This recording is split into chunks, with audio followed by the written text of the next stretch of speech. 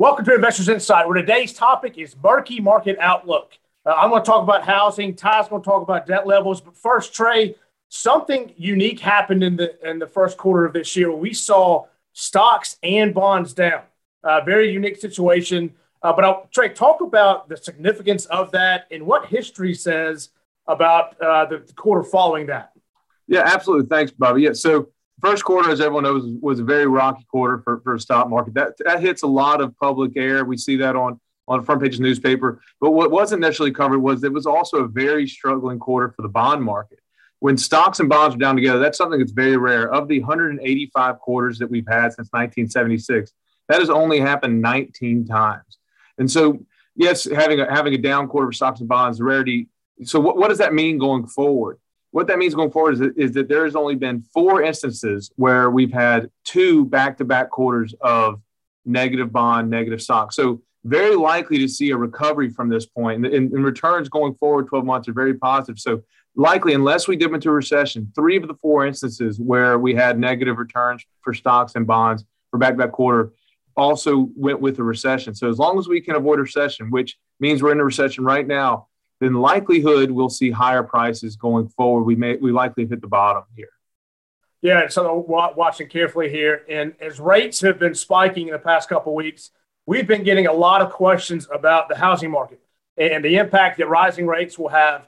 And so I want to cover that. As you can see in this chart, mortgage rates have risen significantly over the past few weeks. And even though the average 30-year fixed rate is close to 5% today, which is actually up from 3.5% just a few months ago, in our view, rising mortgage rates alone will not crush the housing market, but they will definitely slow down the irrational exuberance around sky-high home prices, and especially in some locations.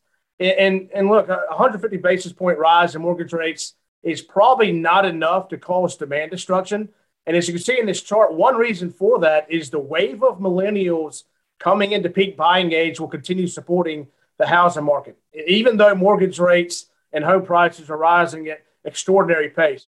Also, years of underbuilding are suppressing housing inventory, and we believe that inventory will remain low for some time. In fact, housing inventory is at all-time lows across the country right now. So we'll continue to keep everyone updated on housing as housing continues to be a very hot topic. Next, Ty, talk about the corporate debt levels and balance sheets. Yeah, so on debt levels, we saw companies start issuing a lot of debt around the height of the pandemic. Interest rates were very low, practically nothing, and companies, as a result, have a lot of cash on hand. So that's the good news.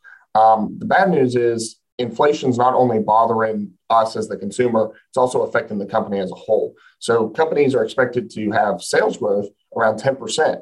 However, the earnings growth, if you take out energy, is just a measly less than 1%. So it's going to be interesting to see as rates rise if companies still continue to issue debt with the lower earnings coming in, but this time it's going to be at much higher rates.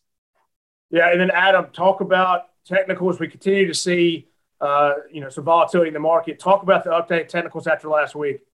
Appreciate it, Bobby. We saw the S&P come in a little bit down for the week last Friday, closing in at 4,488. Give us a new short-term resistance level of 4,530. with a new support level of 4,450.